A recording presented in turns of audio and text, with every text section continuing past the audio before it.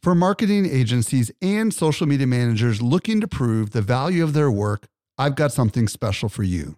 Agora Pulse is not only Social Media Examiner's tool of choice as an all-in-one social media management tool, it also allows you to track the traffic, conversion, and revenue from every social post, comment, and private message. Learn how to prove your social media ROI with a free training or a free trial by visiting agorapulse.com/SME today. Again, agorapulse.com/SME. Welcome to the Social Media Marketing Podcast, helping you navigate the social media jungle. And now, here is your host, Michael Stelzner. Hello. Thank you so much for joining me for the Social Media Marketing Podcast, brought to you by Social Media Examiner. I'm your host, Michael Stelzner, and this is the podcast for marketers and business owners who want to know what works with social media. Today, I'm going to be joined by Jake Thomas, and we're going to talk about why your YouTube videos are failing. And trust me, solid gold inside of this episode. By the way, I'm at Stelzner on Instagram, and if you're new to this podcast, be sure to follow this show so you don't miss any of our future content. And now for this week's interview with Jake Thomas. Helping you to simplify your social safari. Here is this week's expert guide. Today, I'm very excited to be joined by Jake Thomas. If you don't know who Jake Thomas is, he's a YouTube strategist and founder of Creator Hooks, a company that helps YouTube creators get more views. He also publishes the weekly Creator Hooks newsletter. Jake, welcome to the show. Thanks for having me, Mike. So today, Jake and I are going to explore the importance of writing headlines on YouTube. And it's a little different on YouTube than it is in other mediums. And we're going to really get into some amazing ideas that you're going to be able to put to use right away. Now, Jake, before we get into that, I would love to hear your story. Talk to me about how you got into YouTube. Start wherever you want to start. Yeah. So I was working at a fishing company and I was the editor-in-chief. And one of my responsibilities was to write the YouTube titles and to publish the YouTube videos. And my boss, who was the owner of the company, he was really good at copywriting. So he would make me send the title to him before we published every video. And this is my first job as the editor-in-chief. And I was pretty bad at titles. And so I'd spend like an hour or two writing a couple of good titles. I'd send him over and he'd be like, I think you could do better. Why don't you try again? So I'd take like another hour, just do my best to write, all right, this is the perfect title. And I'd send it to him again and he'd be like, I don't like any of these. Why don't we just go with this? And he would write another title like in 2 minutes that was so much better than all of mine. And it was really frustrating. I actually thought that I was going to get fired because I was doing such a bad job. And then I didn't get fired. I stuck with it. And the thing that really clicked for me was modeling what worked for other channels. So we were a fishing company and I would look at let's say a fitness channel and it'd be like how to get bigger arms in 30 days. So then I would take that same framework and say, how to catch more trout in 3 hours or less. So modeling what had already been proven to work really helped me write better titles. It helped me figure out what makes people click. My boss was happy. Our channel was growing. I had job security. And then, I started thinking, if modeling works for our channel, I bet it would work for other people. So I started a little newsletter. I started taking 5 good YouTube videos and breaking down here's why they worked and here's the framework and here's how you could use it for another channel. Real quick, just for a little bit of context. So what year was it approximately when you were working for this fishing company? And then when did you come out with your newsletter? Just so people have some sort of a time frame. Yeah. So I started working for the fishing company in 2018 or 19. Okay. So I worked for them for 2.5 years. So we did 2 YouTube videos a day, 2 blog posts a day, and 2 email subject lines a day. Wow. So over that time, I wrote 4,000 titles. So I got a ton of reps in. And yeah, the biggest thing was modeling. So early last year in 2021, I started writing the newsletter and then I started getting feedback and people were saying, hey, this really helped. Thank you so much for doing this. And people started sharing it.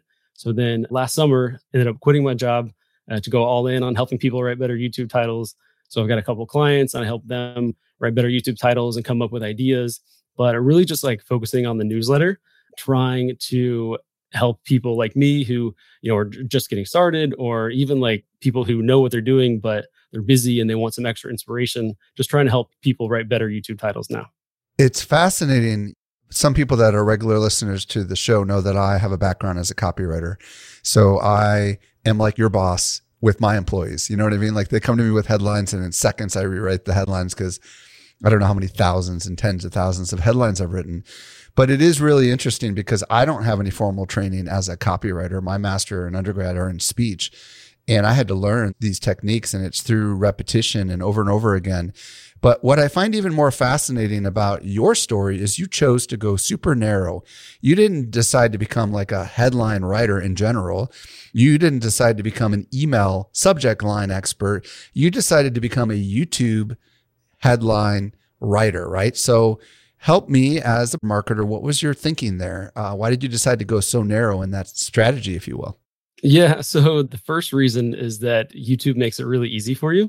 So you can see how many views a video has. You can see when it was published. And then you can also see like all the views on the channel, all the other views from the video on the channel.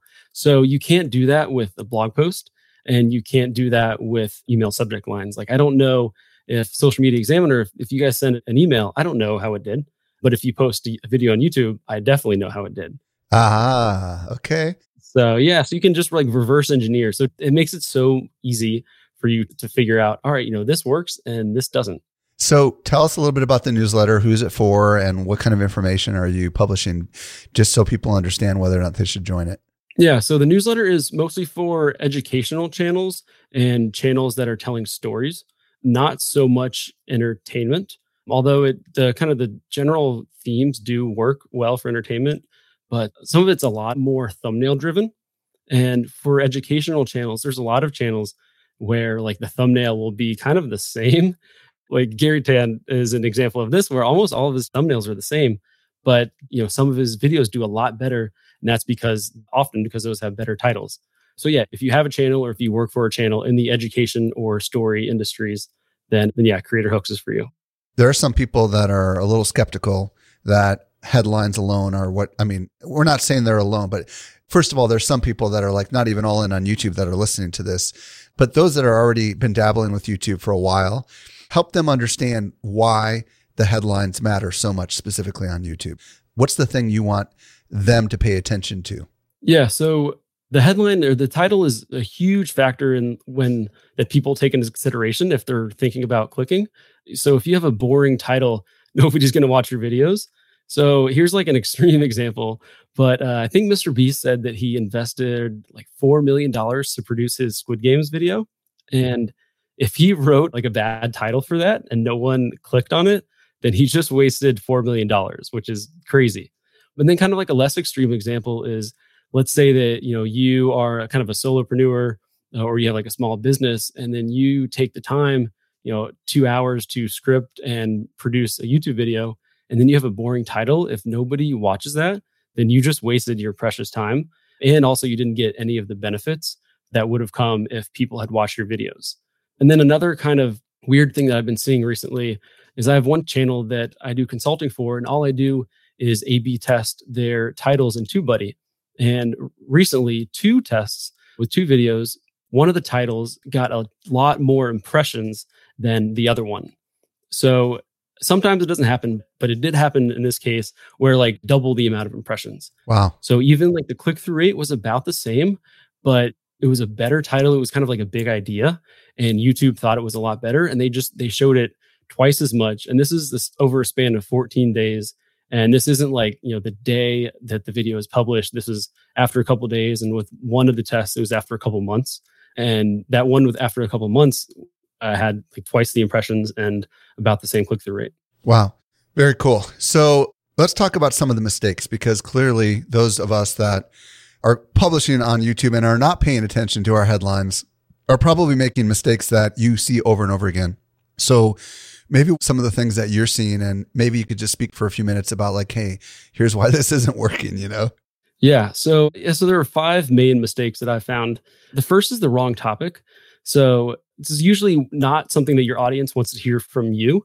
So one example, like if you have a fitness channel, you wouldn't really want to talk about like fashion. That's not what people are subscribed to your channel for. So that's kind of like a big, like a micro topic problem. Then you can also have like a micro topic problem. So if you have an Instagram channel, you're talking about how to grow on Instagram. If you talk about maybe like lighting for the perfect picture, that's another thing. It's the wrong topic. It's not why people subscribe to your channel. So that video might bust because it's not about the specific goal that people have in mind when they come to your channel. The next problem or next mistake that people make is their title is too wordy. So usually like kind of the main hook or like the main topic is buried behind a pile of words. So this is a problem because one, YouTube truncates titles. So like the main subject, you might not even be visible. So of course, nobody's going to click on it.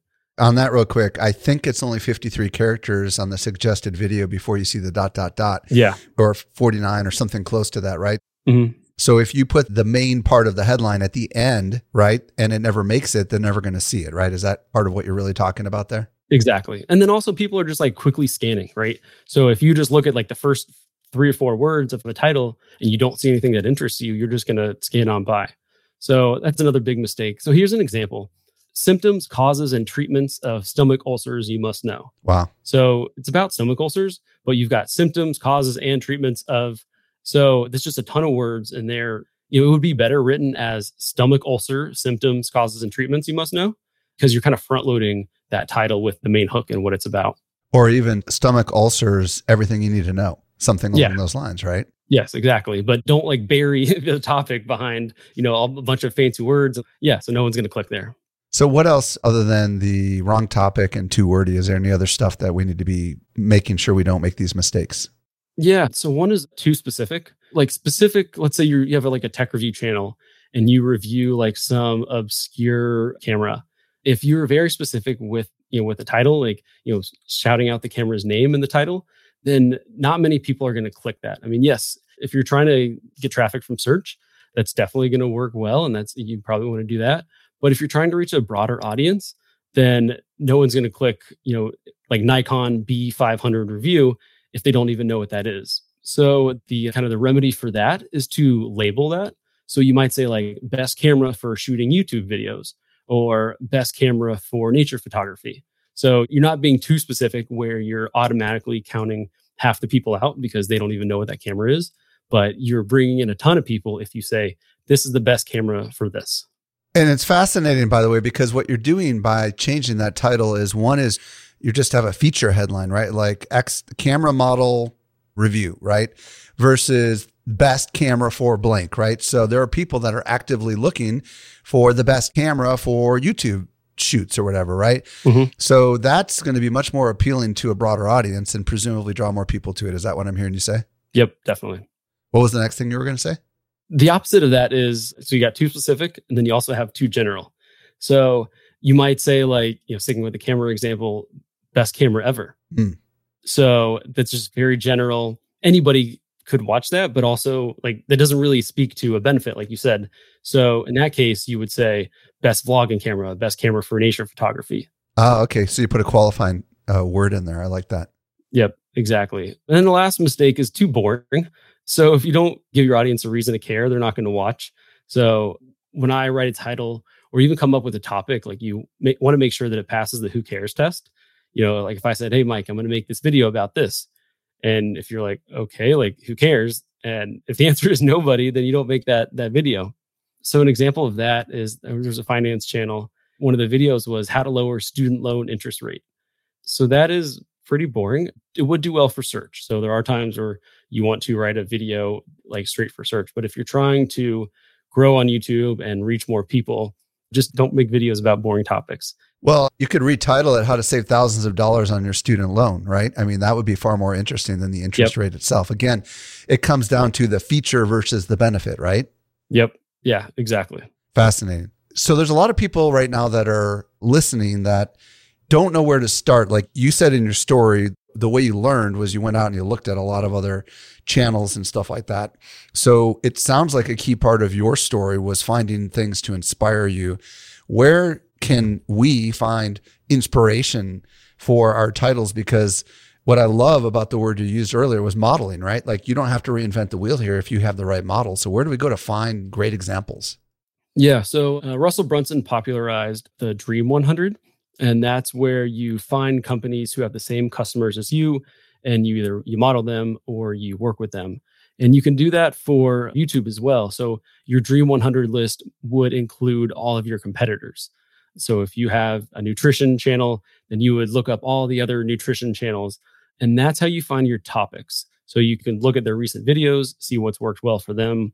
And then you can also sort by most viewed, and you can see, all right, what are the patterns here? What are the topics that do well? So once you have your topics, you don't want to straight up copy them, but you want to figure out how do you frame them in a way that will make people want to click. So I've come up with like the cousin of the Dream 100, which is the Model 100. Okay. And those are a list of channels who have a similar channel style to you or a similar business model. So if you are an educational channel, and let's say that, like we were in the fishing channel, or we had a fishing channel, so I would want other educational channels. I might want fitness, or, we did a lot of product reviews. So I would look up people who did camera reviews or laptop reviews or phone reviews, or even like marketing and, how to grow a business, all these how-to channels. And you can see like what worked for them.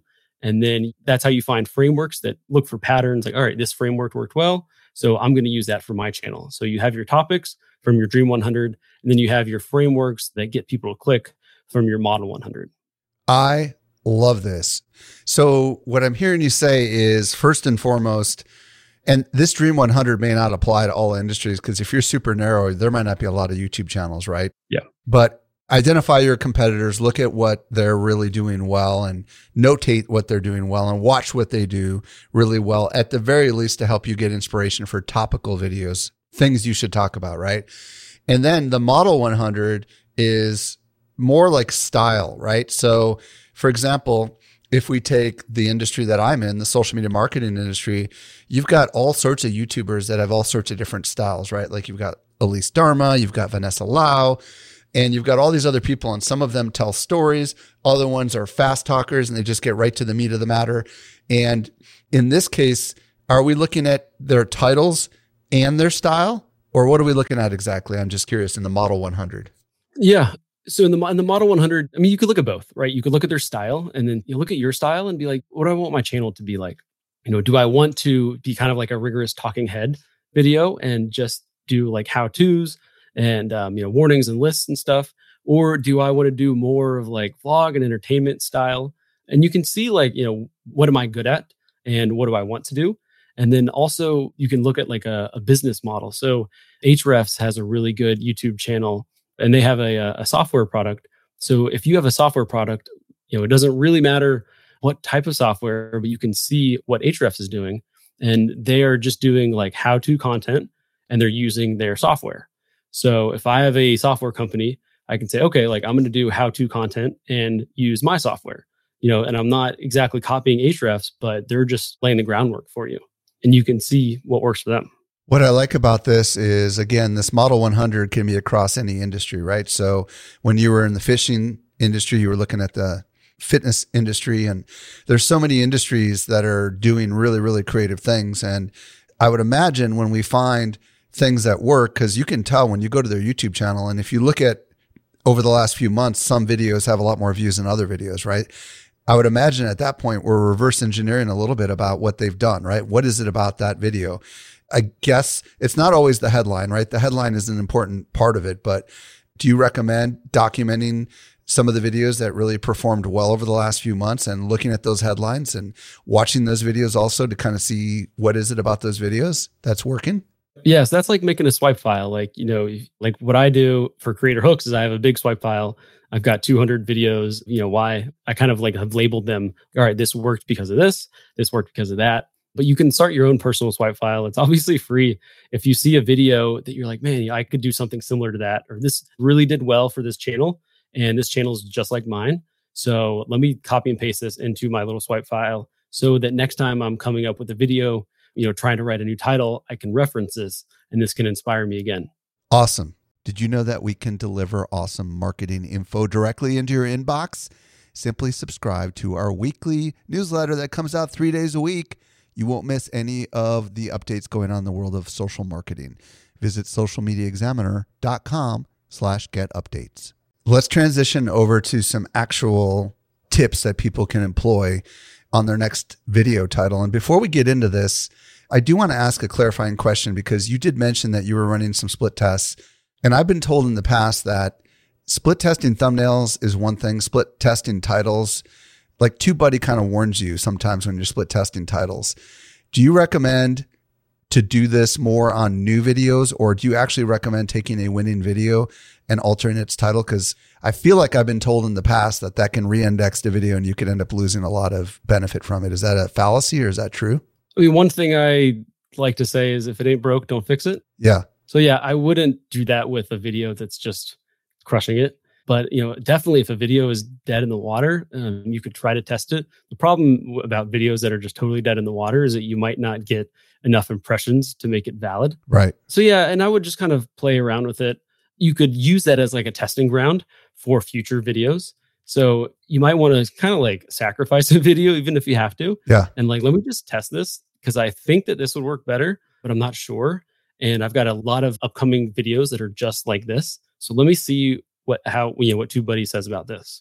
Well, and I'll give a little story. Back when Clubhouse was hot, I made some video tutorials on Clubhouse, and one of them was how to moderate Clubhouse room like a pro. Well, I happened to show up on Clubhouse, and Sean Cannell, who's got a huge YouTube channel, was giving me some live feedback. And he said, hey, people that are new to Clubhouse, they don't know it's called moderation. So he said you should probably change it to how to start and run a Clubhouse room like a pro. And the video was only out for like a day or two. And we changed it right there on the fly. And we watched the real-time analytics increase. And like, boom, all of a sudden it did really well. And that video has done exceptionally well. So I would imagine you might realize right after you publish a video that there's something wrong with the video. And that's probably a good time to maybe take a second look at the headline, right?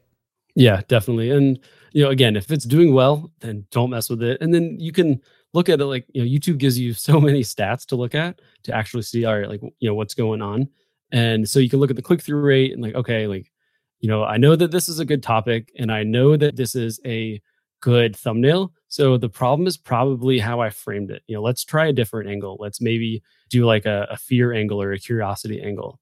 Or you can try to think like, I wasn't really sure about this topic and it's clearly busting. So I'm just going to move on to the next one. Or you could say like, this title style has worked really well in the past. And this topic is a proven topic for our channel. It must be the thumbnail. So I'm going to change the thumbnail. So let's talk about how do we write a good title for YouTube? I know we've been hinting all along, but what are some of the things we need to be thinking about when we're writing a title or headline, whatever we want to call it for YouTube? Yeah. So you really want to think about the three emotions that make people click. So you've got fear, desire, and curiosity. And usually it's fear plus curiosity or desire plus curiosity. As you're looking through like your Model 100 and your Dream 100, like think about, how those channels are leveraging those emotions and, think about how something is making you feel. And then also try to look at what is working kind of in your industry. Like, are there a lot of videos based on fear or are there a lot of videos based on desire? But yeah, so really just think about those three emotions. Let's trigger in on each of these. Talk to me about fear versus desire versus curiosity just a little bit. Let's just kind of, why is it that this works so well on YouTube? And what is it about each of these things? Because obviously there's some psychology going on here, right? Yeah, so fear, here's a good quote from Cashvertising, the book. Fear causes stress and stress causes action. So I love that. And usually that action is having people click your video. And, you can kind of substitute fear and negativity. So you think about like a car crash, like if you drive by a car crash, like you can't help but look. People love drama. And, they have the kind of the saying in news, like if it bleeds, it leads. So yeah, fear and negativity just work really well on YouTube. Then also, I think like we're biologically wired to listen to like warnings, because if I'm like, hey, Mike, we're cavemen, it's 10,000 years ago or whatever. And I'm like, hey, there are some berries over there in that field. You should go pick them. You might be like, okay, cool. Like, yeah, maybe I'll go get them tomorrow or later or something. I'm not in a big rush. Or if I say, hey, Mike, there's a saber-toothed tiger over there in that field, you're going to say, okay, I'm definitely not going. So it's like the difference of literally like life or death. Like a benefit is like, oh yeah, cool, maybe. But like fear and warning, like you pretty much have to listen to that. So I think that's just like a biological thing. And then desire is kind of, talking about like benefits versus features, like, just really thinking about what people want, what are the benefits, thinking about like labeling videos or cameras as the best camera for YouTube or the best vlogging video. And also just thinking about Yeah, just really what do people want? And you can figure that out by what we talked about with the Dream 100, seeing what topics work well. You can think about like, what have your customers been asking you? You can look at comments. So look at like some of the popular videos of your competitors and saying, what are people commenting on theirs? Like if someone's saying, hey, like that's cool, but like I don't understand this. So that's a great way to come up with ideas, looking at other people's comments and just trying to get ideas from them, especially if you're not big enough where a ton of people are commenting on your video and asking you further questions. And then you've got curiosity. And curiosity is like the strongest emotion that makes people click. So in Creator Hooks, I got a big swipe file and I've kind of codified everything. And curiosity is the most, like 55, I think, % of the videos have some element of curiosity, 55% or more. So curiosity is a great skill to have, although it's definitely an art of trying to evoke curiosity. You can open a loop. So it's like starting a story, but not really telling it. You can reveal a secret. We can talk about examples with these if you want. Yeah. Real quick, before we go there, I'm glad you brought up that curiosity seems to be about half or more than half. So if this was a pie chart, the remaining 45%, where do you find fear versus desire? Because I would imagine a lot of marketers are probably just doing the desire thing completely, because that's how we've been trained as marketers. You talk the phrase like desired outcomes, you know what I mean? And dreams and future realities and all that kind of stuff is kind of what we're selling a lot of the time, but we're probably scared to go talk fear and negativity.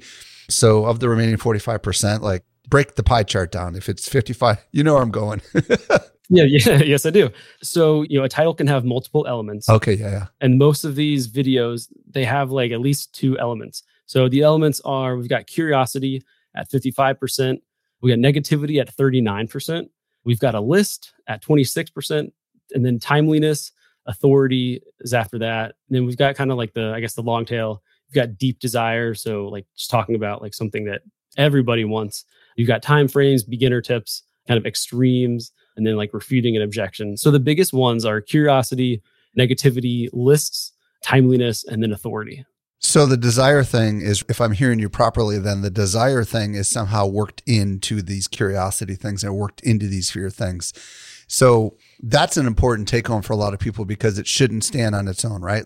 Like how to book the perfect vacation in San Diego might be desire, but we can make it so much better. Like how to avoid scams on your next vacation to San Diego would be far better, right? Yeah. And the reason this works well for YouTube is because YouTube is largely a discovery platform. So it's not going to rank on the first page of Google because 1, people aren't searching for that. And 2, it just seems like all of the results on Google are desire or benefits driven. And that's intent based versus kind of discovery. And as you're scrolling on YouTube, all these different titles are jumping out at you, and you have the option to click on what you want. And just fear works really well. So definitely do that if you're looking to kind of grow your audience and reach new people. Negativity and fear just are great for that. Now, I want to get into examples of all of these things in just a second, but some people listening right now, things are starting to click inside their brain. They're like, okay, hold on a second now. If I can get this to work on YouTube, that means I can use this in my email subject lines. That means I can use this in my blog posts, which might rank in search. Is that true? I mean, it feels like this is the playground, the petri dish upon which you can apply it to other mediums of marketing, right? Yeah, definitely. That's like my big epiphany of my entire life. So just looking at what is working on YouTube and then applying that to everything. So I've got a blog about golden retrievers, goldenhearts.co. And it's like my sandbox for testing different things. And so I write an email a week and I publish a blog post a week. And then I've been working on a little bit of YouTube recently. And what is working on YouTube is working really well for my email subject lines. I did a series of golden retriever puppies, and it was like 2-month-old golden retriever puppies, 3-month-old, 4-month-old, 5-month-old. And the 3 and the 4-month-old golden retriever puppy email subject line it had a pretty bad click-through rate. And so it would be like 4-month-old golden retriever puppies, biting, chewing, and jumping. And people didn't really seem to like it that much. So I was like, you know what? I'm going to try to switch things up, because I had a blog post about 5-month-old golden retriever puppies. And like we talked about earlier, being too specific. So 5-month-old golden retriever puppies is too specific. And it was also kind of boring. And it was kind of self-selecting people are automatically, if I have a 4-month-old golden retriever puppy, I'm not going to watch. Or if I have an 8-month-old, I'm not going to watch. So instead, I titled it, Why Teenage Golden Retrievers Are the Worst. You're using some negativity there. And I'm labeling, teenage golden retrievers versus like very specific. And that got double the click-through rate. Fascinating. Okay, so let's talk about some ways that we can use these emotions in our YouTube videos. I know you've got some examples, so start firing away because I would love to hear them because, again, we talked about fear. We talked about curiosity being one of the best things you can do, followed by fear and, of course, desire. And you said some of the best titles combine potentially 2 or all 3 of these things together. So let's hear some examples and let's kind of break down what's actually going on with these examples. Cool. Yeah. So we could probably talk for hours about curiosity. So a couple ways to build curiosity. I mentioned it earlier, just opening a loop. So that's starting a story, but not finishing it. So some examples, the number one skill you're missing to make running easier. So you're starting a story, but you're not finishing it there. The ugly truth about entrepreneurship. It's like, all right, what is the truth? So it creates like a curiosity gap and you got to click to figure out, what's going on. You want to finish that story. You got to fill that gap. So you can open a loop. You can also reveal a secret. Wait. We got to talk about this for a second. Okay. So we'll get back to that secret thing in just a second, but the number one skill you're missing to make running easier. Many people could say, all right, well, he's just giving me a model. The number one skill you're missing to improve your marketing. The number one skill you're missing to improve your parenting, right? I mean, like you just start substituting whatever your thing is inside of it. And all of a sudden you've got some extreme curiosity that might do very well, right? Exactly. And my guess is you found this by seeing this being used by other YouTubers, right? Yep. Yeah, exactly. Yeah. So I was just, I'm browsing YouTube all the time now, trying to look for, what are these frameworks that are working really well? And that's what I started using those, the fishing company. And I was like, wow, these frameworks are killing it. So the secret, you're about to say something about a secret or something like that. So yeah, another way to build curiosity is reveal a secret. So one example, the real cost of starting an Airbnb that no one tells you. So you're revealing a secret there using contrast. So this is one of the harder ways to build curiosity, but it can be really effective. So using contrast is just really pairing two opposite words together. So the healthy foods that you should absolutely not eat and cheap things that upgrade your style, right? Like, why would you not eat healthy foods? Like that doesn't make any sense. How can cheap things upgrade your style? Like that, neither of those, pairing those 2 words together just don't make sense. So that builds a lot of curiosity. Okay, real quick. So the real cost of starting an Airbnb that no one tells you, is that just curiosity or is there more to curiosity? Because it sounds like there's also fear in there too, right? On that particular one, right? Yep, exactly. There's fear, that nobody tells you, like, no one tells you this. You've got some negativity there. So someone might be tempted to just say the real cost of starting blank, but you can make it so much better by adding that no one talks about or that no one tells you or that no one wants you to know or Airbnb doesn't want you to know, right? Something along those lines, right?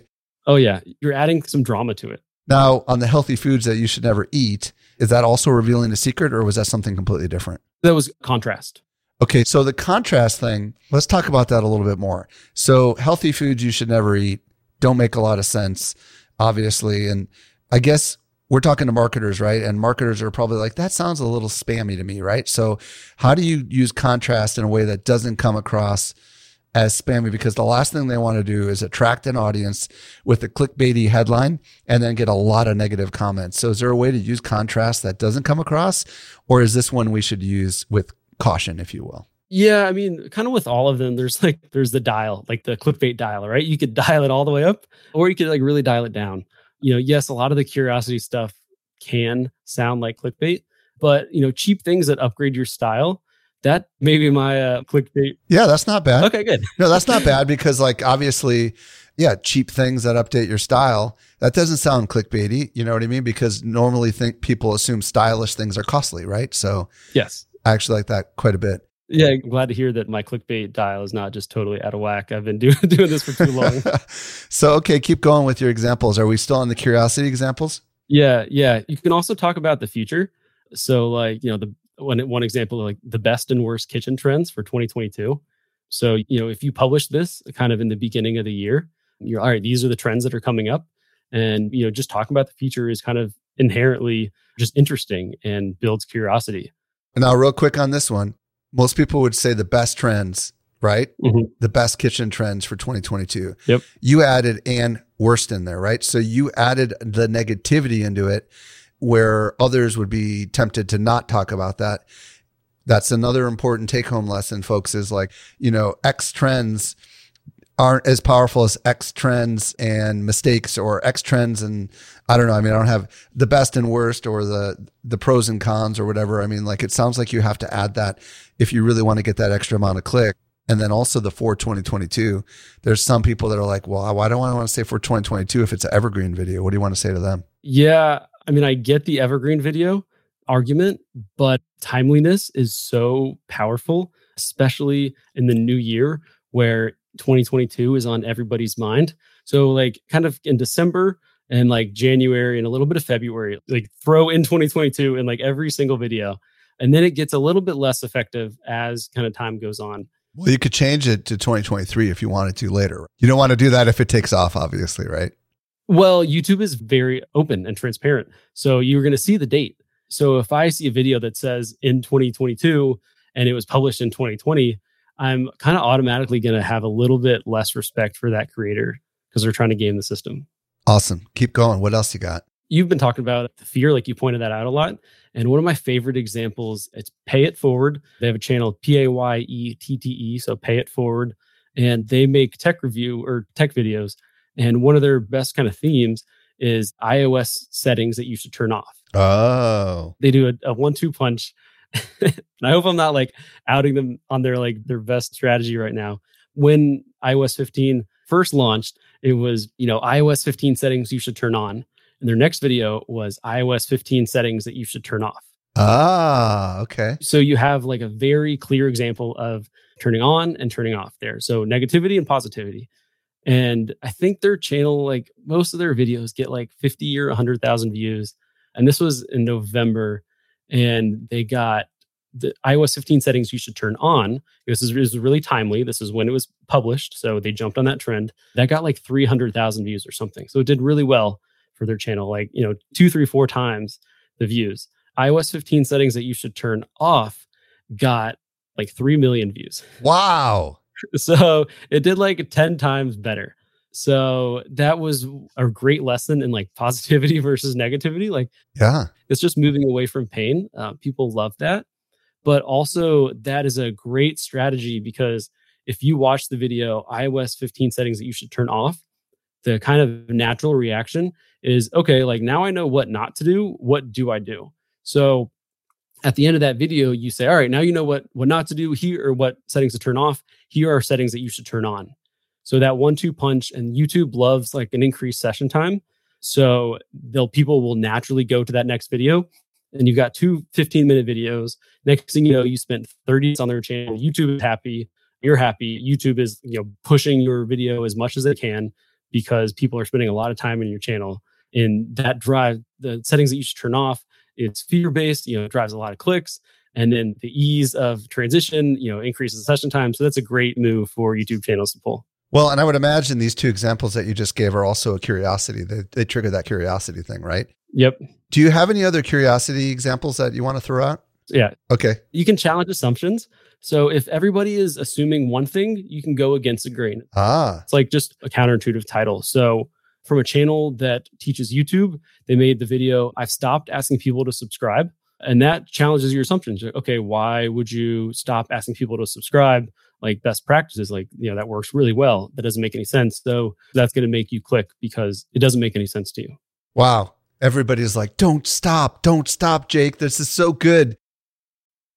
Jake, first of all, tell everybody where they can get your Creator Hooks newsletter and where they can discover more about you, because I'm convinced that after hearing our dialogue, a lot of people are going to have a bazillion different ideas.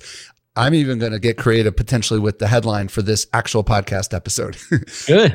I'm going to consult with Jake. I'm going to tell you what it is. It's called YouTube Headlines That Convert. We'll see what Jake and I come up with if it's changed. But Jake, where can people discover more about you and get signed up for your newsletter? Yeah, so just go to creatorhooks.com When you sign up, you'll get an ebook. It's free. We talked about like some of the kind of spiciness factors that I've been calling them. So like fear, curiosity, and the ebook will tell you all of those 10 spiciness factors. It'll tell you how to use them, and you'll get some examples. And then, it's just a weekly newsletter. And it's really just about all that we've talked about today. Do you have a preferred social platform if people want to reach out to you on the socials? Yeah, on Twitter at @jthomas__. So you got 2 underscores. Wow. Okay. @jthomas__. J, not Jake, right? Jay? Just J, the letter J. Oh, just the letter J. Okay, that's important. J, and then the word Thomas, __. All right, I'm glad I asked for that clarification. Jake Thomas, not Jay Thomas. Thank you so much for coming on and sharing all your wisdom and insights with us. We're better because of it. Cool. Yeah, thanks for having me. Hey, if you missed anything, we took all the notes for you over at socialmediaexaminer.com/506. If you're new to the show, be sure to follow us. If you've been a long-time listener, let your friends know about this show. I'm at Stelzner on Instagram. This brings us to the end of yet another episode of the Social Media Marketing Podcast. I'm your host, Michael Stelzner. I'll be back with you next week.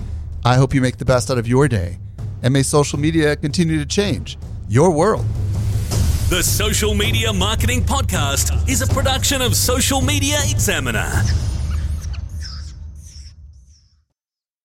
Want more good stuff? Sign up for our top-notch social marketing newsletter. We deliver it straight into your inbox 3 days a week.